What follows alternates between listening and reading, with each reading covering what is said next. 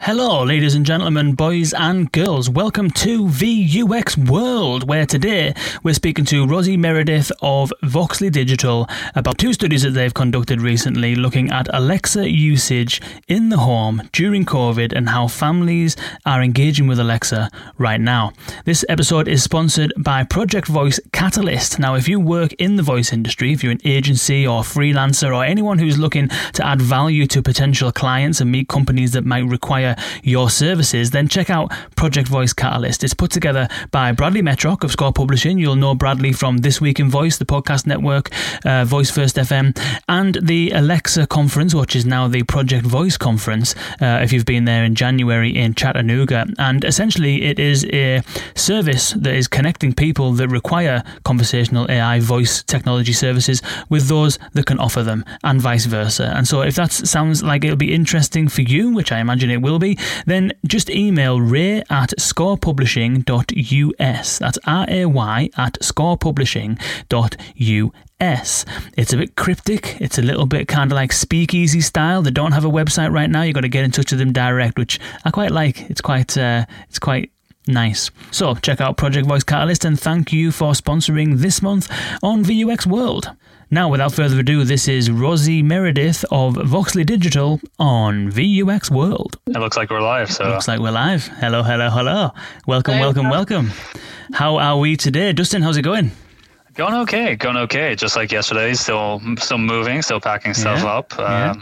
So yeah, it's going good. I tore the bed down yesterday, so I put a mattress on the floor, like 21-year-old guy again. So that was fun. But yeah, everything's going well. How about you, Kane? How's it going? Very well. No, not too bad. Delighted to be joined by Rosie Meredith of Voxley Digital. Rosie, welcome. Thank you. Thanks for having me. It's a pleasure. Absolute pleasure. So how's your lockdown going, Rosie?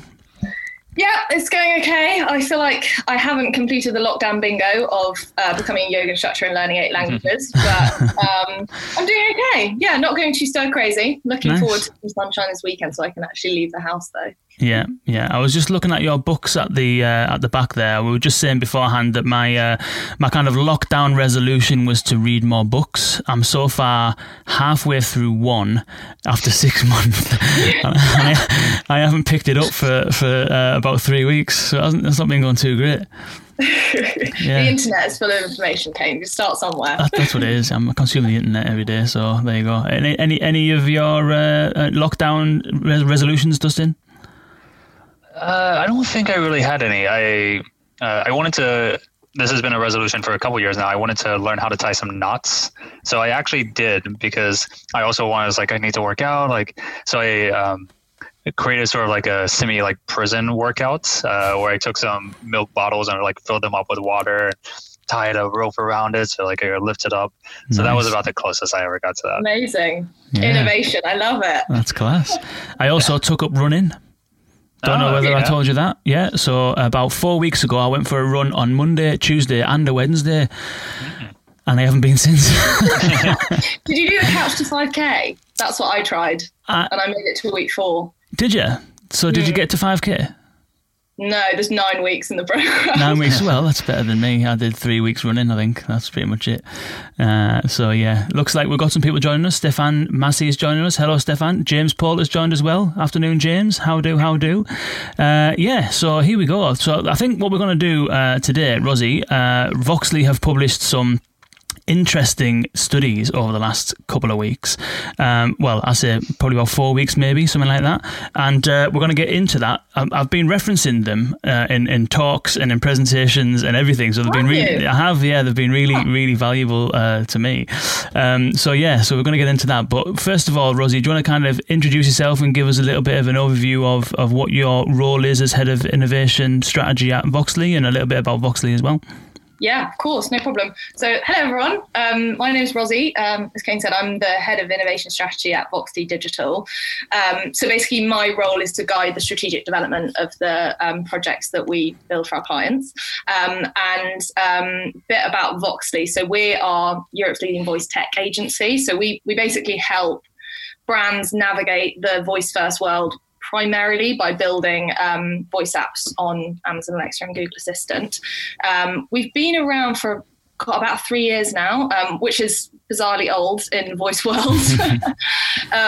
But we've been really lucky enough to work with a lot of really big global brands. So we support things like Recipedia for Unilever. We've worked a lot with Diageo, Maybelline, Match Today, GSK, big household names, which has been great fun. And we're sort of end-to-end voice development agency. So we work across kind of the strategy, which is the think, the build, and then the kind of in-life support, the run at the end. So we've got normally I'd say an in-house team of experts, but now a isolated at-home team of experts. Yeah, exactly. Stationed not in Paddington, but our kitchen tables, across sort of strategy, UX development, and then kind of coding development. So we're about 10 right now, and looking to keep growing. Cool. And head of innovation strategy, is that head of innovation strategy for Voxly, as in your head of Voxly Digital's innovation strategy, or your head of innovation strategy for Voxly clients, as in you lead the innovation strategy for the clients? Is it on behalf of Voxly going to market, or is it on behalf of the clients? Good question. Both, I suppose. I will typically come and work with clients at the kind of upfront think product development stage. So things like doing this research and being able to draw on some really good insights to actually guide voice app proposition development is and kind of competitor reviews and insights and bringing in creative concepts is a lot of what I do. But also kind of being the whole team is it's such an emerging area. The whole team is very kind of future facing and making sure that we're innovating and currently always looking at new features and things like that. But I suppose also part of my role is to kind of spearhead that internally as well. Cool. So we're used to seeing studies from like eMarketer and VoiceBot and things like that, and it's kind of a little bit unusual for a voice specialist agency to be conducting that kind of research. So do you want to give us a little bit of we'll get into the research and into the findings, but do you want to give us a bit of an overview of where it came from? Like what kind of, where did it come from? Why did you do it? Yeah, of course.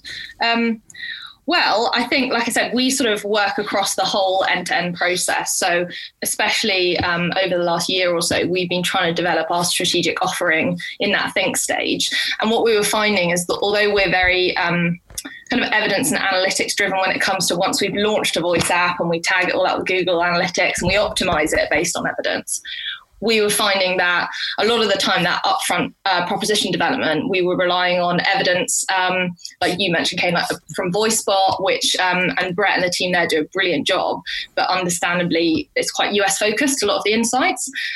So we wanted to really kind of do our own research really and hear from UK specific voice owners.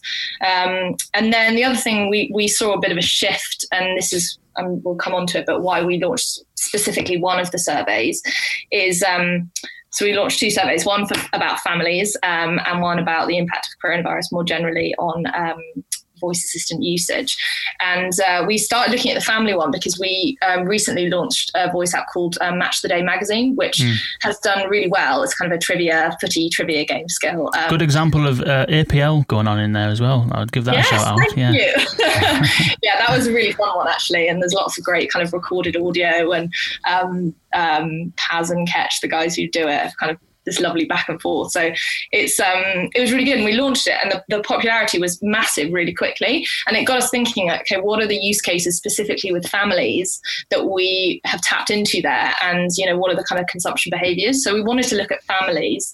And then, of course, as soon as lockdown happened, we understandably, I think, and not surprisingly, saw this massive spike of traffic pretty much to all our skills. Some of them had like 300% increase in traffic overnight, just purely because everyone's at home more. Mm-hmm. So we thought there was something there and we wanted to investigate it a bit further. So we did these two surveys just to confuse people. We actually published them the other way around. So we did the families first and then the coronavirus one, but it felt like we wanted to get that one out quicker, it's a bit more relevant. Cool. We were saying just before this call, Rosie, you mentioned it started raining and I said, what did I say? Can you remember? You can't remember? Nobody listens to me. It come to you. Yes, exactly. And outside, it is now raining. Literally 10 minutes later, it's raining here now. I knew that would happen. Spooky. Yeah, so Dustin, we'll get into some of these trends. Have you noticed your behaviour towards using voice assistants change over the lockdown period over there in Paris? Yeah, I think we've talked about this before. My usage of the smart speakers has decreased during the time, actually. Yeah. So I mean, we'll talk about the stats, but I'm definitely in the minority there. But certainly my wife and I are in a shared space, in a smaller shared space. So I actually... bought headphones and stuff because too much noises, too much speaking out loud could wear on each of us pretty quickly. So I'm probably in the minority where mine has actually decreased. What about yours, Kane? I think it's probably only increased because I'm around it more. So I don't know whether I'm not convinced I'm using it for entirely different things. My phone and my laptop and the stuff I am dictating a lot more emails, stuff like that. But maybe I'm using it more because I'm around it more. But yeah, what about you, Rosie? Is your usage gone up, gone down, stayed the same? What do you reckon? Yeah, it's gone up. I mean, it's always a funny question to ask, isn't it, when you work in voice tech? Because I feel like it's the more work you do, the more you use them. Exactly. I've been using it all the time. It's gone up in terms of a use case that I think we'll come on to quite a lot, which is sort of the entertainment side of things. We bought a Chromecast and connected it up to our Google Home. So the world of voice-activated Netflix binging has been opened up, and yeah, we've been taking full advantage. Nice. Classic. So, okay then, let's delve into this. Let's delve into the study then. So there's two studies. There's Time to Shine, Alexa getting the UK through isolation, and Alexa being part of the family now. So these are two separate studies, is that right? Yeah, that's right, yeah. Conducted at separate times. Yeah, we did the surveys about a month apart. So they do look at slightly different demographics. The family one is very specifically targeted to people with kids in the household under 18, because that's kind of an area we were interested in. And then the other one is much more general, kind of voice assistant users in the UK. But both of them were kind of equally demographically proportionate to kind of the age split normally of voice assistant users, but very UK focused. So yeah, cool. And what is out of the one, because given that we started talking about COVID, there's been a couple of things around COVID and voice assistant usage and things like that, and it's always interesting to find the source and the first party kind of information. So what is it smart speakers in general have been rising and growing anyway, and we kind of know that, and every year we get reminded of how much they've grown and what the penetration is and all that kind of stuff. But what do you think you kind of referenced potential entertainment, what do you think has kind of like changed from the studies and the behaviour that we were seeing before lockdown to the usage during lockdown? What are the kind of standout things that you found have changed? Yeah. Well, I think generally speaking, the impact of lockdown and people being in their houses more has had a massive increase in frequency and likelihood to use voice assistants to engage with them. So one of the things that came up was over 50% of people who answered the coronavirus lockdown survey said they're using it more. And 20% of those people said they're using it at least twice as more. So a big boost in general to kind of engagement with the technology. But that in turn is kind of leading to a higher engagement with the voice ecosystem in general. So what we saw from the survey, at least anyway, was this kind of general a bit more kind of experimentation, a bit more discovery, kind of people proactively searching the skills store, trying out new things, discussing it with friends and family. People seem to, with the time they've had on their hands, kind of delve in a little bit more. I think we all know that with a lot of voice assistant users, they might have got one for Christmas and they only use it to listen to the news and then that's it. But people have had a lot more time on their hands. So the investigation into the world has definitely been a lot higher. And then I think also what comes in line with that is a lot more people are discovering the value of their voice assistants and what they can do, which means people are getting more confident about how to use them. They're unlocking all this new functionality. And that's sort of reframing the role of voice assistants, particularly in families, but in general households as well. I think it's no longer the fancy egg timer setter. It's much more, the role is broadening, is becoming a lot more of Obviously audio streaming, things like that, and we'll come on to that, is always a big one, and that's still absolutely the number one use case. But we're seeing a lot of people kind of relying on their voice assistants a bit more than lockdown. I think the figure was 3 in 5 people agreed that their voice assistant was helping them get through lockdown, which is huge. And a lot of the reasons cited for that was that it was kind of keeping them entertained, stopping them getting bored, helping with workouts, helping with kind of mental health exercises. And that's a big shift, I think, from just that one-way audio consumption, potentially quite functional, news, questions, local information. The scope of their role is definitely broadening. So the survey is, with the survey being a point in time, you also mentioned that you've got some stats from your clients. Are you seeing that continue? Is it a point where there's this 3x increase in skill traffic and that was just a one-time thing? Or as people become more confident, is that growth continuing? Oh, you mean in like traffic to our skills at the moment? Right. Yeah, it's. I mean, there was definitely a peak. I think the first couple of weeks where people were just like, "What am I doing? I'm stuck at home. I don't know what's going on." Big peak. But actually, especially with certain categories, entertainment, health and fitness. So obviously, everyone's been doing their Joe Wicks PE workouts. We have the Body Coach voice skills. So we, for example, that as a good example, we've seen real continued and sustained usage of those sort of use cases. I think once people discover them, the kind of likelihood to go back to them, we have a bit more time, that retention is slowly improving. So yeah, we are seeing that not just in the survey, but in our actual skills as well. Interesting. One of the things that I liked and observed, and it's in line with what you were saying, and I've used it. I've cut the infographic, which we'll put the links in the show notes, etc. But the infographic, which has got all the circles on it, and shows the before COVID usage and the after COVID usage. And it kind of like when you pick out, you can pick out a few of these that I think are relevant to display that increase in confidence. And one is that, so before lockdown, people were using their devices to shop. 23% of people were using their devices to shop. And that was gone up by 10% to 33%. So basically, of the people that you surveyed, a third of them are using their devices to actually shop on them. And I think that if anything is going to show confidence, it's people willing to transact and shop. Yeah, that was a big one, actually. I was surprised. I mean, in general, in relation to a lot of the categories, the voice commerce one's still one of the lowest. But you're right, that shift from, and to clarify, actually, to be fair, with the survey, kind of shopping was also add to basket, not necessarily direct purchase through voice. But I do think you're right, it shows a real shift in difference. And also games and trivia and things like that, we always know that they're quite popular use cases and that there's always a lot of them available, lots of different kind of voice skills on the skill store. But actually that role of people going to voice assistants for entertainment, to beat the boredom, with more time on their hands, I think people are discovering a lot more. So 40% of people said that they're using their voice assistants daily for games and trivia. I mean, that seems huge to me, and that's kind of gone up from 20%. And interestingly, we saw that in kind of kids' entertainment and games as well.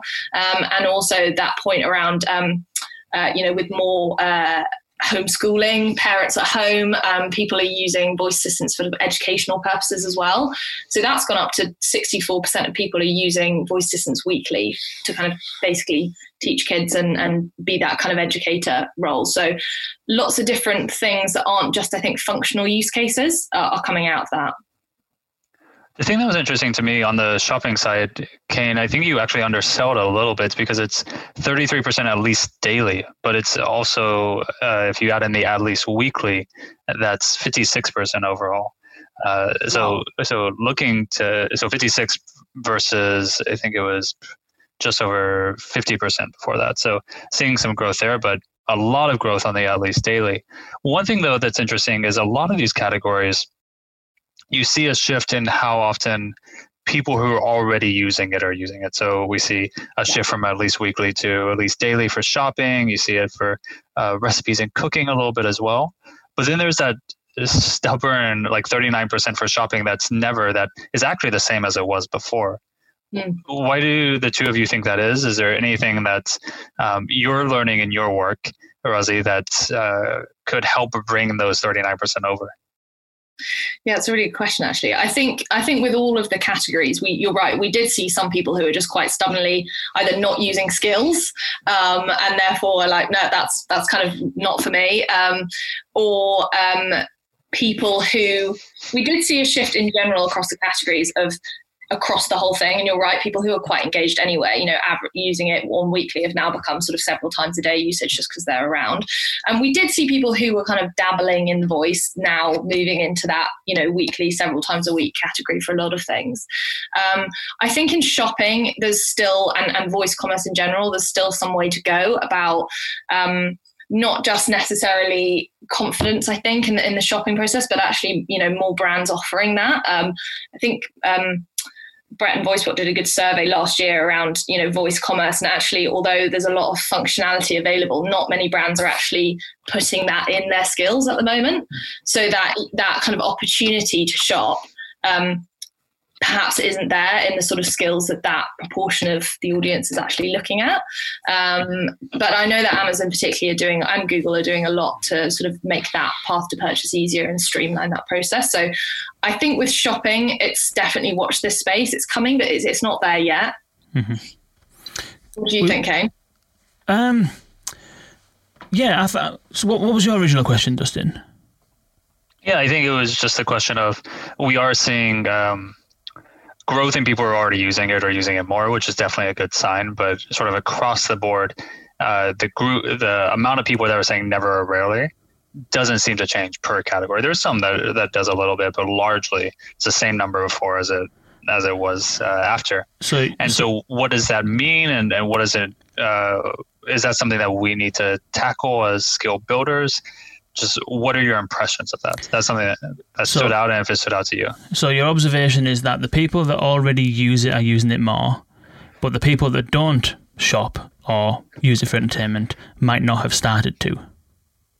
Yeah. So if you look at the purple, and we're describing it again, pull up the link that we're sharing. Yeah, I've got it. Yeah.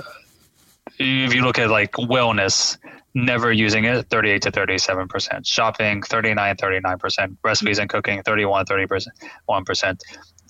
So people are going from at least monthly to at least weekly, and at least weekly to at least daily. But there's still those people who are never. Yeah. What do you think that represents? What do you think that means? Interesting question, that. I didn't actually look at that. I was just concerned with growth. Where's the growth? Yeah, that is interesting. So yeah. Maybe that is harking back to the age-old discoverability issue that we've kind of been speaking about. I think that the other thing is that people are creatures of habits. And I remember. Did you remember the study that Shakib Labidi and Hemel Jill did? I don't know if you've seen that, Rosie. Essentially, this was back in 2018. They did a study that looked at when people get a smart speaker, what does the usage pattern look like in the months after? And so what they found was that when people get one, the level of experimentation rises. So they're experimenting with it all the time. But then they reach a barrier, essentially, which is, well, I've reached the limits of what it can do. It can't do this at the moment, so I won't try that again. And then the experimentation dips and it plateaus. So they find out what it's capable of, and then they use it for what they know it's capable of, until things happen whereby something like someone comes round to the house for dinner. Oh, you've got an Echo. Oh, cool. And then the experimentation rises again, and then they learn something about it. Oh, I didn't know you could play games on it. That's cool. Now we've got a new capability, and so after that, your capability is raised, but you don't experiment again until another point in time. And so I wonder whether that model might still be kind of true, in that maybe people are getting into habits, keeping those habits, and doubling down on those habits because we're around more, rather than experimenting more. Does that make sense? I think you're right. Although some of the stuff we saw was in the study was that a lot of people, I think 2 out of 3, are finding new things to do on their voice assistant during lockdown. Interesting. So, and that kind of applies to more general functionality. It also applies to skills. And a lot of people kind of proactively searching, looking for things to do, but also having a discussion with friends and family about what it can do. So exactly your point came there about, talking. I think lockdown has produce that peak again. Certainly, and maybe, as you're right to say, that might be in a certain select group of people who are already quite engaged already. So yeah, I mean, there isn't much shift in that kind of shopping thing, but I do think also, add to basket is kind of a thing that's been around for ages. But I don't think if you're discovering new skills during lockdown, the likelihood is you'll find that many new skills or loads which actually offer a huge amount of voice commerce currently. The kind of market isn't necessarily there. So I think even if you've discovered one or two new things to do during lockdown, that might not necessarily equate to opportunities for more voice shopping. Interesting. We've got some questions coming through, and if you're tuning in on LinkedIn, by all means, carry on keeping the questions coming. We'll put them to Rosie and in a moment. So first question from Michael Novak. Shout out to Michael. Welcome, Michael. Have you asked users about levels of trust, and do they believe that their voice data is processed and kept safe? Anything in there about trust levels and processing of data and things like that? Yeah, it's a good question. We didn't actually ask anything specific around kind of privacy and data processing. And also to an extent, I mean, we've got a slightly self-selected group of, smart speaker users who are using them a lot. But we did ask about confidence. And in the family study, we also asked around where people are having voice assistants. I think that's quite an interesting one. So in the family report, we asked as a household, where do you have your smart speakers, specifically about smart speakers, and all the usual stuff came up. Living rooms. I think it was 63% of people have them in their living room. 40% of people have them in their kitchen. The communal area is fine, but what really stood out to me is actually 20% of families are putting smart speakers in their kids' bedrooms and the parents' bedrooms. And I think that to me says a lot around, okay, maybe the sort of data privacy thing is becoming less front of mind for a lot of users. The other thing as well is, although we didn't ask about privacy and protection, we did ask around value exchange and kind of how useful people are considering their voice assistants. And especially since lockdown, we saw 40% of people basically saying, because I've been using it more, I understand and appreciate that my voice assistant is more useful. And I think a lot of the questions around data and concerns about privacy, it becomes as well a value exchange conversation. If you're getting a huge amount of value, potentially, the worry about the data you're giving away, not that it's not relevant, but it's maybe less front of mind. So they were kind of the two things we saw around that. And then in terms of confidence of using it, that was the other thing we asked about, which is a lot of people are more confident. But certainly data protection specifically, we didn't ask about. It's a good question though. I'll add it to the next survey we do. Yeah, I think that's right. I mean, we've got one in the kids' bedroom, but I think you hit the nail on the head with the value exchange, because that's always been the thing that people respond to about mobile, isn't it? The question is, well, what about my data? And the answer is, well, have you got a phone? And it's like, well, your phone's gathering a hell of a lot more data than your smart speaker is. But then it's always about, well, the answer to that is, well, I don't really care because my phone gives me so much value that I'm not really that bothered if you know where I am and you know who I'm with and you know what I'm searching for, because I get value out of it. And I think that maybe what you're describing there might be that smart speakers in particular might be beginning to prove the value that they offer, and therefore users might be a little bit more comfortable and confident. Yeah, I think so. I mean, it remains to be said, and we will definitely ask the question next time. But I think, I used to work in kind of direct marketing. It was all value exchange. If you're going to ask customers for data, you have to give them something back. And I think more and more voice assistants are offering that. There's another question here from Stefan Massey, which is an interesting one. You mentioned shopping and games, but what about watching TV on the Alexa show and a media device use cases? You were talking a little bit about the Chromecast earlier. Was there any indication or insights around there? Yeah, actually, really good question. Smart home was one of the use cases that came out with one of the biggest kind of jumps of frequency. So I think, as with the shopping one, if you haven't got your Philips light bulbs, you're always going to be in a rarely category. But it saw a huge usage, and I think, Kane, you'll have to remind me because you've got the figures in front of you, but I think it's sort of over 50% of people are now using their voice assistants for the smart home uses daily. So in terms of kind of controlling the home with voice assistants, especially with people in the homes in lockdown more, the frequency of use is much higher. But we also, when we did the surveys, we asked people how they're engaging with voice and on what platforms. And I was quite surprised actually by the extent to which sort of smart TV came out as a really high way of people interacting. So of those who had Alexa, well, of those people who had smart TVs, people were using Alexa 37% of the time via their smart TV. So, and that's a lot actually. Obviously, Amazon are doing a lot to push Fire TV, but I think these figures suggest that is slowly beginning to kind of pay off. And then again, with things like the Chromecast, we saw 20% of people using Google on their smart TV as well. So it's growing. And I think today even we saw a bit of a leak, didn't we, for Google's new TV streaming kind of dongles. I imagine that will be voice controlled and that'll drive more usership as well. Yeah, much bigger use case. In terms of sort of where people are using voice, obviously right now the house is always going to dominate. But I think that when we looked at the split, we asked about smart TVs, home, and then kind of cars and on the go, which is obviously that sort of Alexa everywhere strategy that we're all talking about quite a lot.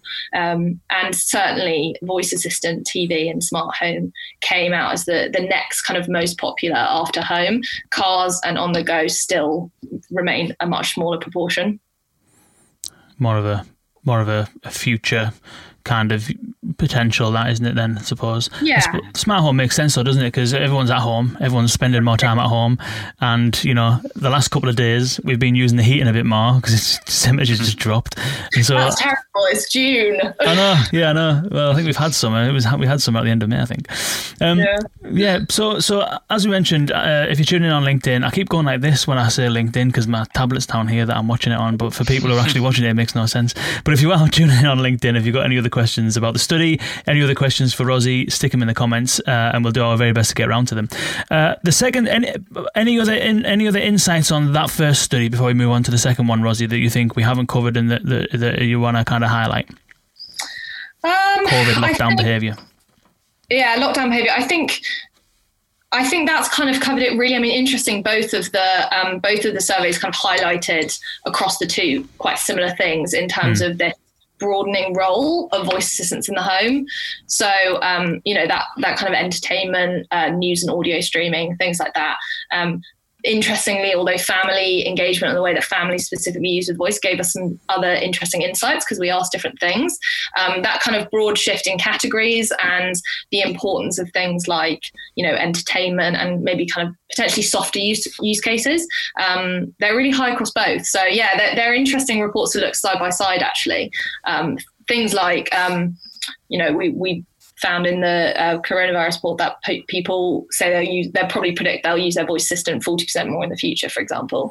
When we asked the same question of families a month earlier, they said 30%. So, similar kind of areas are being considered the same. And I think that the impact of lockdown has only just slightly exacerbated those trends we were already beginning to see. Interesting. In the second study, you delve into a lot more about like family usage and do they use it together, do families use it with the kids and things like that, how confident are you and things, but you also asked quite a lot of questions around like what's important from the perspective of actually building and launching voice applications. So there's things in here around, what's more important? Is it like a brand that we recognize and trust? Do we care about ratings and reviews? Do we care, so let's just kind of, I mean, all of this stuff is important actually, judging by the responses. And I'll go through them and then we can kind of get into how you kind of interpret it. So you asked the question, what is important to families using voice apps? So presumably this is third party stuff, not, okay. Exactly. Yeah, we asked a whole load of kind of general voice assistant ones, but then we really wanted to drill down into that kind of third party behavior. Exactly. Yeah. Mm-hmm. And before we actually get onto that, then on the third party stuff, was there and I can't recall off the top of my head, but was there a kind of number in terms of the percentage or number of people who use third party stuff versus first party stuff in there, or were you kind of assuming that they kind of do? That's a good question. I don't think we included it in the report, but it was a huge amount of users. One of the things we asked very early on, we should actually put that in there, Ken, that's a very good point. It was, it was about 85% of the people who we said, do you use Amazon Alexa and Google Assistant? Yes. Do you use Skills? Yes. Okay. So really, really high proportion. I mean, obviously a lot of that is going to be those less interactive formats, those audio out, kind of BBC News, Spotify, things like that. Yeah. But broadly speaking, it was a big proportion actually. Okay. So one other question, just real quick. One of the questions that a lot of people have is whether users even know that they're using Skills. So it seems like in your research that people actually know what a skill is and they know if they're using it. Yeah, I mean, we were very clear, and it's hard when you write those survey questions because you have to be like, we're talking about third parties. Here are some examples. Do you get it? So we worked really hard actually on that kind of that research stimulus to make sure we were getting people say the right thing. And you're right, maybe that extra 15% actually did use Spotify, I just didn't realize. But actually, more generally, we've been doing some research for a client at the moment, and we were asking around language to do with account linking. And we said, have you heard of account linking? Do you know what it is? And the results were massive. I mean, 70, 80% of people, I know account linking, I know how it works, I get that. And we weren't expecting that because I think we thought exactly as you thought, Dustin, that it was going to be, people don't quite get that. It seems to be changing a bit. So that's positive, I think. We've got a question from Gavin Fletcher, which I'm going to come on to in one moment, Gavin. Thank you for tuning in, and have a campuchuchu on me next time I see you. But first, the question was, what is important to families using voice apps? Was the question in the survey. And there's 6 things that are all high in terms of what people think is important. So 95% of people thought that it is important for the application to be from a brand that we recognise and trust. 94% of people base their the importance on ratings and reviews, which that's interesting because I wouldn't have thought it'd be as high as that, but we'll discuss that. 94% of people also think that it's important for it to be easy to understand what it actually does. 86% of people is that they think it's important for it to be top of the list in the skill store.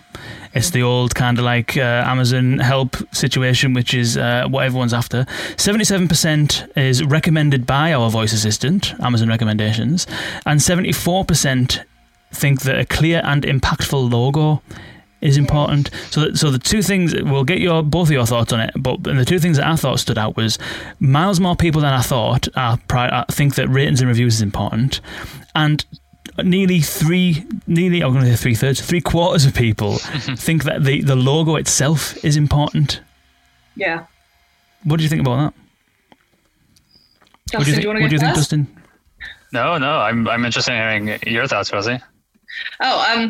I mean, I was surprised by that, to be honest. I thought a logo seems very, we know from, mobile apps and things like that, logos and branding in general is important and can do a lot to kind of communicate things like that. I think I was surprised by that. I thought things like skill descriptions and ratings would be, really important, and they are. So I suppose in the order of things, it makes sense that, the logo isn't quite as up there.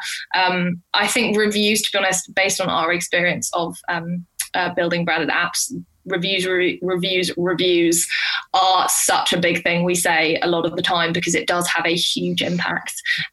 Not only because it unlocks, it impacts the search algorithm when it comes to the skill store, and we know that more and more people are searching the skill store, and good reviews and good ratings encouraging you to be kind of above the fold and be on featured lists and all of that sort of stuff. Also on a kind of agency basis as well, more reviews, more usership helps kind of unlock more support when it comes to the Alexa Skills marketing team, things like that. You have to have kind of proven a certain amount before that point. But also, we know that reviews are always a powerful motivating factor for people looking to try stuff. And although because of lockdown, people are potentially in a bit more of an experimental headspace when it comes to skills, having voice ratings turned on and being able to see that 16,000 people have used this skill already and rated it 5 stars. I mean, that's huge. Do you think that, so 95% of people said it's important for the application to be from a brand that they recognise and trust. Does that mean then that it is easier from the discoverability and finding out what skills are available is always the thing that people kind of come back to. So does that mean that it's easier to make an impact if you are already a well-known brand, and harder therefore? Does that amplify how hard it is for a new company trying to launch applications in these platforms? It makes it harder for them? I think certainly, yeah. In terms of that kind of mental shortcut, knowing the name of the brand, knowing that, and all of that kind of brand credibility that comes with a name of a brand is always going to help you. So, when we ask users about what brands would you be more likely to engage with, there was a whole range across a load of sectors, and actually, generally speaking, people were pretty kind of optimistic and willing to engage with a lot. But ultimately, big name brands came out higher because they are the ones people know. They know what the kind of use case offering is. They know what added value they will add to their lives. So, and we've certainly seen that. We've built kind of voice skills, which are kind of quizzes and games before, and the traffic has been pretty good. We launched BBC Match of the Day magazine, which is a similar use case, and everyone's heard of it, and the traffic is sky high. So I think it is a useful shortcut, and it's a good opportunity if you've already done the work and established a brand name to kind of leverage that in voice, so that when people are using your brand name, you have an answer for it. I think certainly when it comes to smaller brands, we've seen the importance, even with big brands, of promotion and marketing at that scale. I think it does become more important if you're a slightly less well-known brand. We did quite a lot of work recently actually with WaterAid, a global water charity, and we've just launched a skill for them actually, which is sort of battling to help people battle anxiety, and it's sort of lots of lovely water sounds and mindfulness from around the communities around the world that WaterAid works in. And we had a bit of a strategic decision to make there around, do you call it WaterAid, which actually, although some people heard of, although it's a massive global charity, they've got a real awareness challenge, or do you call it something a bit more generic, which people are just looking for, to your point, Kay, about the skill description and what it does. Do you call it something very clear? This is the use case. And then, so we actually went with that solution in the end. We went for when a brand is a big brand, but not necessarily known, we actually recommended they called it something more generic. So it's called The Sound of Water by WaterAid. And that kind of does both. So you're capturing both. But I think if you're a really big brand name, go with the power of the brand, because clearly it has a big impact. Yeah, I'm a bit curious about that. So I was looking through, and you've got some like Diageo, which is just the bar, and then you got Unilever, which there's a few in there, but I don't believe any of those are actually using the brand name. Is that perhaps because Unilever itself isn't much of a brand? Like, how do you balance when to use? Yeah. When to go generic, when to go... Yeah, it's a good point. I think when it's really, really clear and the power of the brand is recognizable already, it's a great one to leverage. With Unilever, actually, the skills we've built for them, they are actually sort of master brand level. So we've done one for Unilever, which is called All Things Hair, and that is that's an umbrella brand they have. So that made sense because it sort of works in a category level and also a specific brand. Same with Recipedia, actually, it's a sort of sub brand for Knorr. But they do a good job, both of those, actually, about communicating what the use case is at the same time as being the brand name. But you're right. I mean, that sort of generic term squatting almost, that was what Diageo deliberately wanted to do that with the bar and kind of own a category level. I think very early on, everyone was talking about that, weren't they? Kind of get out there and create get a keyword which is generic enough that you can own the whole category. And that certainly does work. But I think if you've got a really strong brand, don't waste it. Open the bar sounds pretty cool as well, doesn't it? It does, doesn't it? Open the bar. Yeah. It's cool. I'll read that question from Gavin, and then we'll kind of discuss some of the impact. We've kind of started to get into a little bit of that in terms of some of the impact on brands entering the space and stuff like that. But Gavin's asked, did you ask anything about like productivity in terms of the digital assistants helping people be more productive? So obviously people are working from home now a lot, so the home is now the office. Was there anything in there about how the assistants may have been helping them in a work environment, or was it largely around the family context? Oh, in the family one or the in any of them? Yeah. Did it come up in terms of, are these assistants helping people at work as well while they're at home? If that makes sense. Yeah, that's a really good question. Actually, we didn't ask about work productivity specifically. We asked about organisation. So I think arguably, part of that could fall in there. With the family report, we asked how do you kind of see your voice assistants? And one of the big things that came out of that, which we can maybe talk about later, is that over 50% of people saw their voice assistants as another member of the family, which I was like, oh, a bit creepy, but okay. But then underneath that as well, I think 7 in 10 people said, they're important to kind of keep the family organised and everyone on track and, that process. So there was certainly something in the family report around that kind of more functional organisational side of things. We didn't ask about work specifically in the lockdown, but maybe if we do a follow-up, I'm going to add that in. Data privacy, work productivity. Nice. There we go. Crowdsourcing questions. Yeah, this is what it's all about. Everyone, just write those down. So what are some of we've started to get into a little bit what the impact is on brands and companies wanting to enter this space. So one is that it's going to help you if you have a recognizable brand already, or if you can find a use or an invocation phrase that kind of naturally fits with what the user's trying to do. So open the bar, perfect example. Open or play the sound of water, perfect example. Fits in with a natural kind of way that people might genuinely ask for it anyway. Yeah. So in that instance, people are likely to just find out stuff by just asking, and that's like the dream, isn't it? The kind of implicit invocation side of things. You just ask for it and it sorts it out for you and puts you into the right place. For those that don't quite have that, for those that didn't manage to get the bar, and those that haven't quite got a really, really recognizable brand, but still might have some recognition and have a decent amount of brand presence, but maybe it's not, like WaterAid, for example. A lot of people might have heard of them and they've got a bit of brand equity, but they might not be like a huge global brand. So there were some things in here around what prompts families to try voice apps, and within there is potential advice for brands approaching launching voice applications in terms of how they might be able to get people to use it. So the four kind of categories were 31% saw it on promotional material, 18% saw it printed on a product, which I think is pretty high, 23% just stumbled across it while speaking to it, maybe the implicit invocations, and 30% found it in the actual skill store. So out of all of that, most people are seeing the advertisements or gathering understanding about the capability being there through promotional material.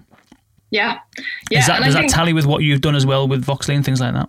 Well, certainly. I mean, more and more, whenever we kick off a project, we will always start talking about the product and the use case and what we want to build. And at exactly the same time, we say you need to start thinking about marketing now, because it shouldn't ever be an afterthought. Even though, things like, clever things like hoping that people will find it, via a kind of implicit invocation and recommendations, that's great. But ultimately, especially with those examples came around brands that aren't necessarily that well known, you have to market it. You have to kind of start thinking about that really early on. Although I was quite kind of buoyed by the fact that, essentially 50% of families said, yeah, we've used a skill because we've seen it on a physical or digital kind of advertising. That's good. I think that says that more and more brands are beginning to do that, and to sort of build messaging about their apps into part of their sort of always on brands comms. I think there's more to be done on that, because to be honest, I think although 30% of people are finding it on the skill store compared to 50% of people finding it by marketing, that to me says I know they're both important, but I think brands could be doing more to market. And I think what's good is that more and more people are used to call to actions around smart speakers now. They're becoming a bit more common. If you listen to any kind of BBC Sounds podcast, their call to action is listen on the app or on a smart speaker. That's becoming a lot more kind of common language around, this is, and I think there's that IAB report out recently that 30% of UK audio listening is now happening through smart speakers, which is massive.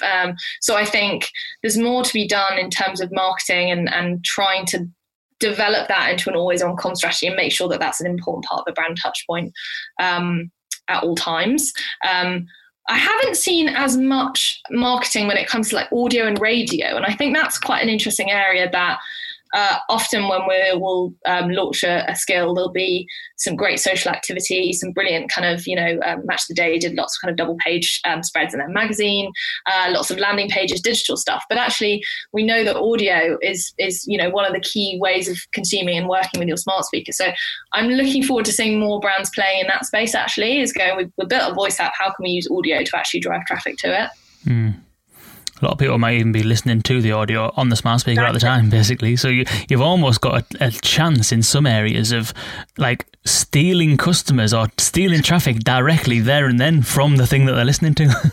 Yeah, exactly. And you can do really clever targeting and make sure you're only kind of telling Alexa users about a skill, so it's much more relevant. I think there's a really interesting kind of media conversation and development to be happening soon around that. And I think it's still seen as quite a traditional channel. So connecting the two is a gap to be bridged, but I think it's getting there. Interesting that. I think the Pandora have got that level of targeting, haven't they, where they can specifically target people who are listening on a smart speaker right now. Yeah, that's interesting. So most popular voice app categories, we've spoke a lot about entertainment, spoke a lot about kind of games being like areas that have had a lot of growth, but seemingly, and I don't know how, maybe you can tell us how this question was phrased, but from what we can look at, it's the most popular categories are services at 35%, food and drink then at 28%, which is shopping, which we've got that tallies with the other stat of people's increase in shopping behaviour, and then media and entertainment, then children's brands, and then retail. And there's a few more: travel, health and beauty, and charity at 13%, which is interesting.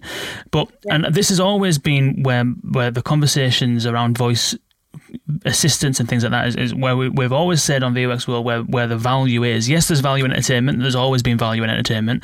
Comedians would never have been able to make a living if that wasn't the case. And all the TV networks and the Netflixes and all that kind of stuff, that's well and truly a valid use case. But the services element is where we've always found that that's kind of where the real other opportunities are, actually shopping and transacting and getting stuff done.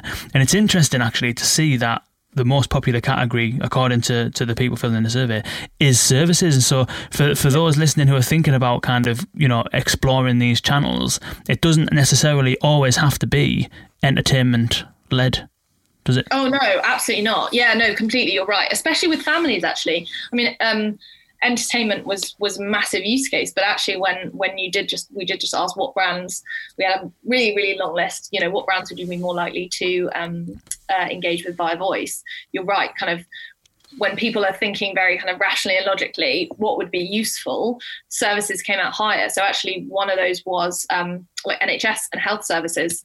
So, in those pinch points where we all have, or telecom services or the bank, you have to sit on the phone for ages.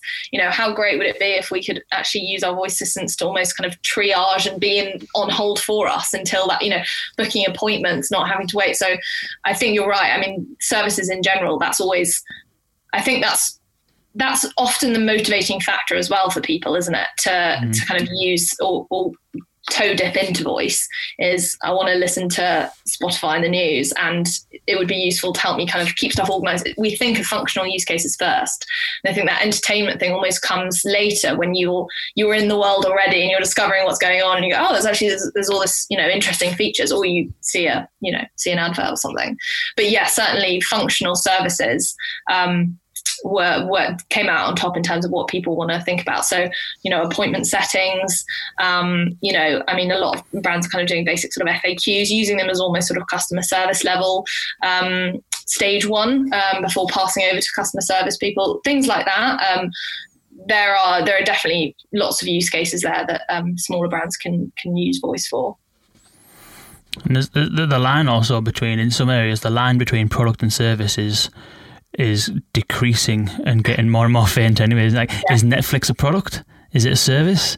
Is the films the product? Is that part of the service? Like, is Spotify a product, or is that a service? Like, I think that the whole kind of internet has just kind of really made that area between product and service a real kind of grey area. So it's not. Yeah, I think there's definitely opportunities. So some of the brands that I think people want. So this is people wanting to engage, and this will lead on to the following question.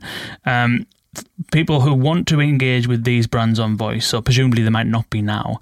Cadbury's, interestingly, McDonald's, Netflix, you mentioned the NHS, Tesco, TripAdvisor's interesting, Boots, Uber Eats, I think they might have a skill, but I think it's probably just delivery checking.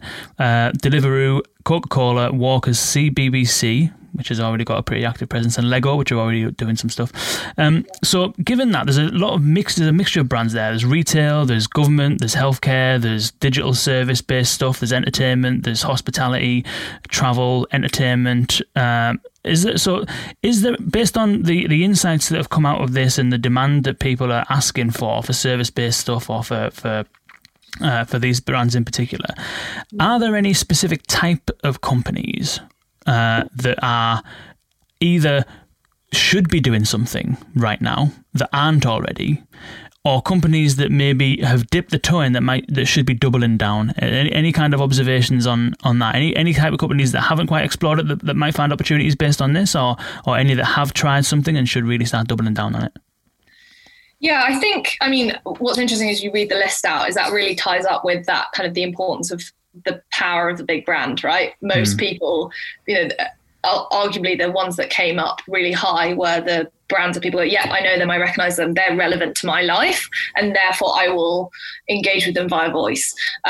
So I suppose sort of a weird point one is, if you're a big brand and you have a big presence across the UK, I think what a lot of these surveys are showing is that, your audience is there, it's willing to engage. So worth sort of acting now and thinking about, there's going to be tons of use cases for big brands like this. What about those? Sorry, what about those that might say, how does it kind of apply to me? Like, how kind of social media kind of came about, and it was like everyone felt like they'd have a Facebook page, and then the question was like, well, who wants to talk to the toothpaste? Like, do you think that there is scope and opportunity for every type of big brand? Oh, it's a good question. Yes, I do think there is. I think we've got voice skills have been around long enough now that we have great examples across the whole customer journey of where voice can work. It doesn't necessarily have to be, the obvious kind of upfront awareness or content marketing. It could be customer service. It could be looking to, reduce overheads in customer service and trying to triage that. It could be much more awareness and inspiration, kind of doing the part that sort of blogs and social media would also do to help out. But I think also a lot of brands where voice can really come in is delivering some sort of brand experience in a much more personalized way. So if I take, for example, we talked about the Unilever All Things Hair earlier, there's loads of brilliant content on their All Things Hair website around hair, but the voice experience tailors its inspiration and advice to your type of hair, your length of hair, what you're worried about. So I think so many big brands have got content there. It's just about if you can use voice to deliver more of a personalized experience. And we know that's always, particularly now, that's such a big motivating factor for a lot of brands. Even if you maybe can't see an immediate use case, do the workshop, do the work, pick an audience, maybe even go specific. And if you spend some time really thinking about that, I do think there's opportunities in voice for most big brands. Yeah. Interesting. That's a really nice way of summarising it. I think that if I was to summarise what we've just spoke about, I think I would say that given the research and the conversation we've just had, it feels to me as though the adoption's been rising anyway. That's been rising for the last 3 years, 4 years in America. The usage has been alongside it, but for a while it's kind of been skills were like 30% of users were using them, and music was by far and away the most important thing.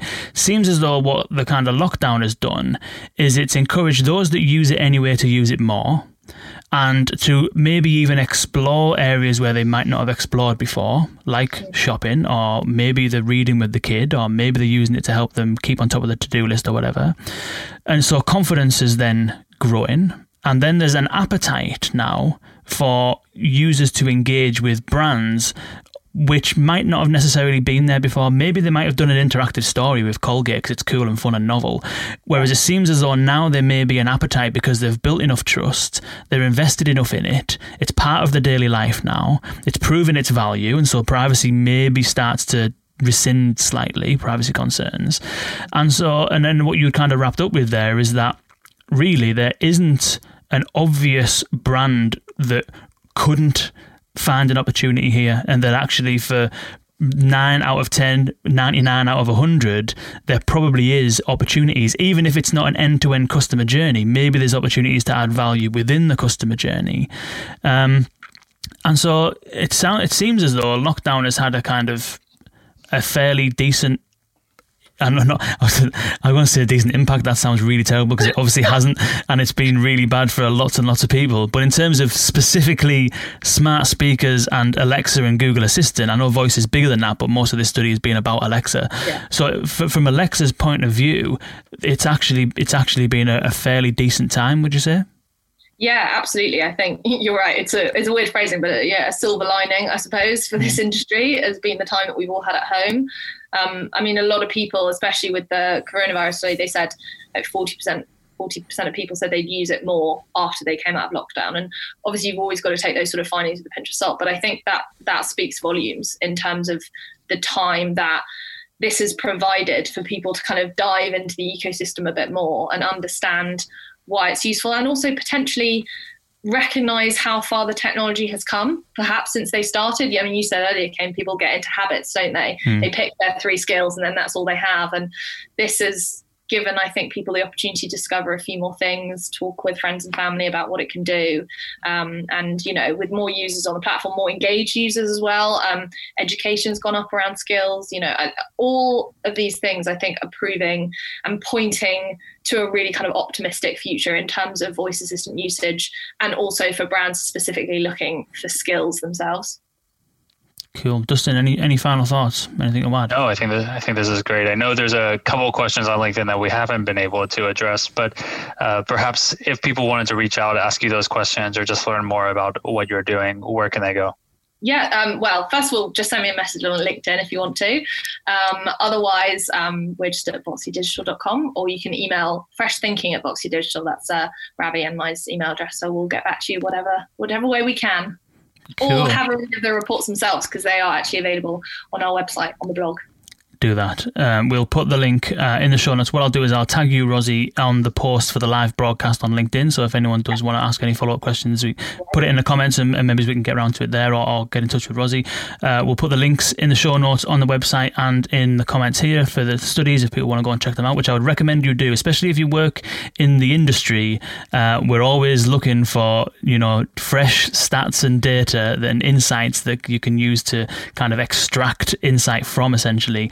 And these 2 reports, honestly, I've used them I've done probably, I think, 3 webinars over the last couple of weeks that I've used them in, and with client meetings and things like that. It's been really, really handy. So, yeah, thanks a lot. Hopefully there'll be many more to come. We're going to try and keep doing them. Cool. Please do.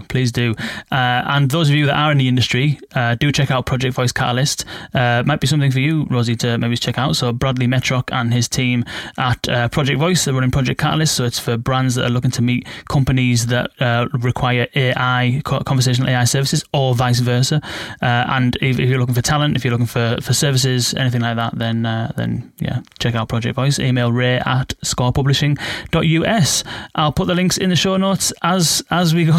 Gavin said, thanks, my thought fridge is full. It's a bit of an in-joke we have going. Has anyone been following Bob Mortimer on Instagram?